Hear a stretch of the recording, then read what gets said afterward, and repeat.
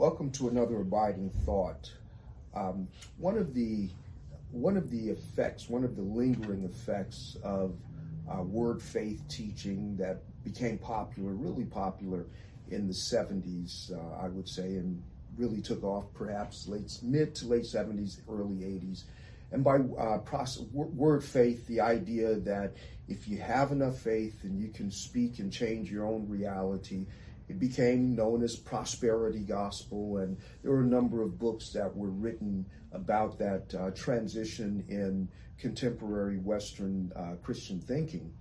But as these different phases occur, there's usually lingering, lasting effects of those changes, even as we get more, whether it's a matter of us getting used to their presence on the stage, or whether the moment passes out, but it leaves its marks, like revivalism.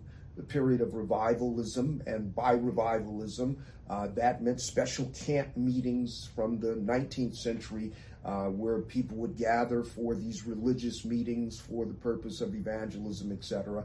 And even though the camp meeting itself phased out, what ended up happening is local churches would have a week of revival or set a period of time for quote unquote special revival meetings. And even as those pass out, even though those things still occur today in some church traditions, they have a week of revival. And that's the carryover from revivalism, special camp meetings for religious purposes and especially for evangelism. But even if we don't have the actual revival meetings, a number of the consequences or the lingering effects of revivalism is the invitation.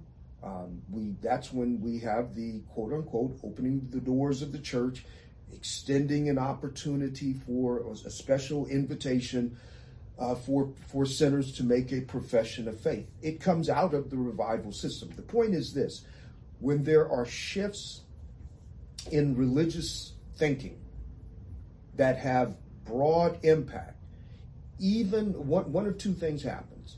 Either the moment or those things will phase out of the way. In other words, they don't exist. We don't have revival camp meetings like we did in the 19th century and into the early 20th century. But even when the moment or the fad passes, elements of those moments linger. And I go back to word faith. One of the things that happened out of the word faith explosion, prosperity gospel, is the way we use Christian jargon, particularly faith. I don't know, and maybe I don't know enough, but I don't know if faith was ever used the way that it was used from the word faith prosperity people. I don't know if there's ever been a time where it's been used in such a way. Here's what I mean. Faith was assumed to be a power, that if you have enough faith, then you can bring this into existence, you can do that. So in other words, it becomes a power by which we can accomplish certain things. The other thing about it, and there is something, and part of this is true in terms of faith being subjective. In historical Protestantism, we say that faith has three elements or three components. There is a knowledge, a body of truth or knowledge that is communicated, and then there is agreement with that knowledge, and then there is trust based on the knowledge and your agreement with it, in which case that constitutes saving faith. In that case, faith always has an object. So it's faith in something, it's faith about or in someone. But the way the word faith movement defined faith is that it remained a subjective ability or power. Now, obviously, if an individual has saving faith, to that degree, saving faith is itself subjective. In other words, it's trust that you have as an individual. in the message of the gospel, in the person of Jesus Christ. In that case, it is your response to that truth about Jesus, whether or not you believe that he is the Son of God and you trust him for your eternal salvation. That's the subjective, objective aspect of faith. Faith was never understood to be a power throughout the early years of the church, and I would say probably up until the rise of prosperity thinking. But it's surprising to me, as I interact with people, that so many people that would never consider themselves word faith, but the way they talk about faith is just like a person who's in word faith. That's the amazing thing. That's one of the reasons it was so surprising in the early 2000s when the book came out, The Prayer of Jabez.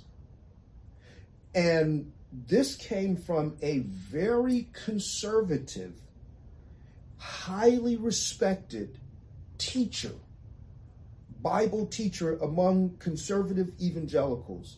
Some would even say, I think he may have even been reformed. But in any event, it was a highly respected teacher, previous Bible teacher. And he says in the introduction of that book, here is a prayer that if you learn how to pray it, God will always answer it. And the whole point of that book is that if you have this kind of faith and articulate it in this sort of way, that it becomes a power. And that has become so prevalent among evangelical Christians that that's almost the only way that we talk about faith. And not only that, in fact, I did a conference a few years ago at a church, and I talked about this and made the point that faith is first and foremost, as it talks about the individual saving faith. We begin with individual saving faith, but saving faith itself is a gift of God. And saving faith is our ability to see ourselves as condemned and Christ as the Savior, and recognize that it is only through him that we can be saved. That is saving faith. And then saving faith, therefore, is the basis of our individual situational faith. In other words, we have saving faith where we see Christ as our Savior, and then we reason from our faith into our various circumstances and situations. But faith is never, ever a power that emanates from us that causes God to act on our behalf. Faith is not us trusting that we have the ability to change anything. That's not what faith is. But I say that because that's the way a lot of Christians, otherwise conservative, Bible-believing Christians, when they hear the term faith, that's what they hear, because that is, for whatever reason, that's been the dominant way that personal faith has been used in the last 40 or 50 years. And I think it is helpful to recognize there is a subjective element of faith. Everyone who comes to Christ is awakened by the Holy Spirit and is given the gift of saving faith. And in that sense, saving faith is subjective. It is given to us individually through the regenerating work of the Spirit. But saving faith, subjective saving faith, is always connected to the object or the body of truth. From a Christian standpoint, objective faith, when the Bible speaks of the faith, it's speaking of an objective body of truth that we individually embrace. Example, in Jude chapter, well, it's only one chapter, verses 2 and 3, here's what Jude says, beloved, or peace, may mercy, peace, and love be multiplied to you, blessed, beloved, although I was very eager to write to you about our common salvation, I found it necessary to write to you, or to write appealing to you to contend for the faith that was once for all delivered to all the saints. Peter, in a very similar way, in 2 Peter chapter 1, Simon Peter, a servant and apostle of Jesus Christ, to those who have obtained a faith equal standing with ours by the righteousness of God, of our God and Savior Jesus Christ. So in those instances, what Peter's talking about when he says a faith of equal standing with ours, this is why it's important to delineate between objective and saving faith and never separate subjective faith from the objective faith. In other words, faith, even subjective, personal, saving faith, is connected to the object of the person and work of Christ, which is objective faith. So when Peter says here, speaks of obtaining a faith of equal standing, what he's saying is for all of those who agree with the same body of truth that we agree with are of equal standing in the righteousness of Christ. So in other words, brothers and sisters, it's important for us to never define faith as a personal power that extends from you and connects you to some privilege or special power from God. And understanding the objective body of truth that is the faith once delivered, that's what grounds us. That's what grounds us in our position in Christ. That's what enables us to be fruitful to the glory of God, because of the body of truth that was once delivered to all of the saints. So even though, and this is, I think I've used this quote once before, but Winston Churchill talks about Americans and people from the United States and people from Britain, and he said that we are two people divided by a common language. And I think that's true of many people who have open Bibles but have not been grounded in the truth, or they come from faith traditions where they have not defined these things. So people are speaking Bible and they are using terms that are lifted or extracted from the Bible, but they have different meanings than what has once been delivered to us. And so this is one of the many reasons it's so important for Christians to know what we believe and why we believe it. And let that be the basis by which we determine what is true and not true, and therefore what to reject. So even when people are using familiar phrases, don't feel embarrassed to say, what do you mean by that?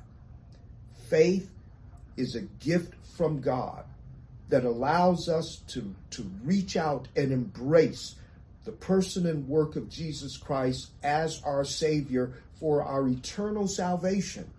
And then faith plays itself out situationally. Because we are attached to Christ by faith, we are now able to walk as children of light in the midst of a crooked and perverse generation, living out our faith, making application to all life situations because of our faith. That is the subjective use of our being connected to the objective body of truth that is the faith that was once delivered.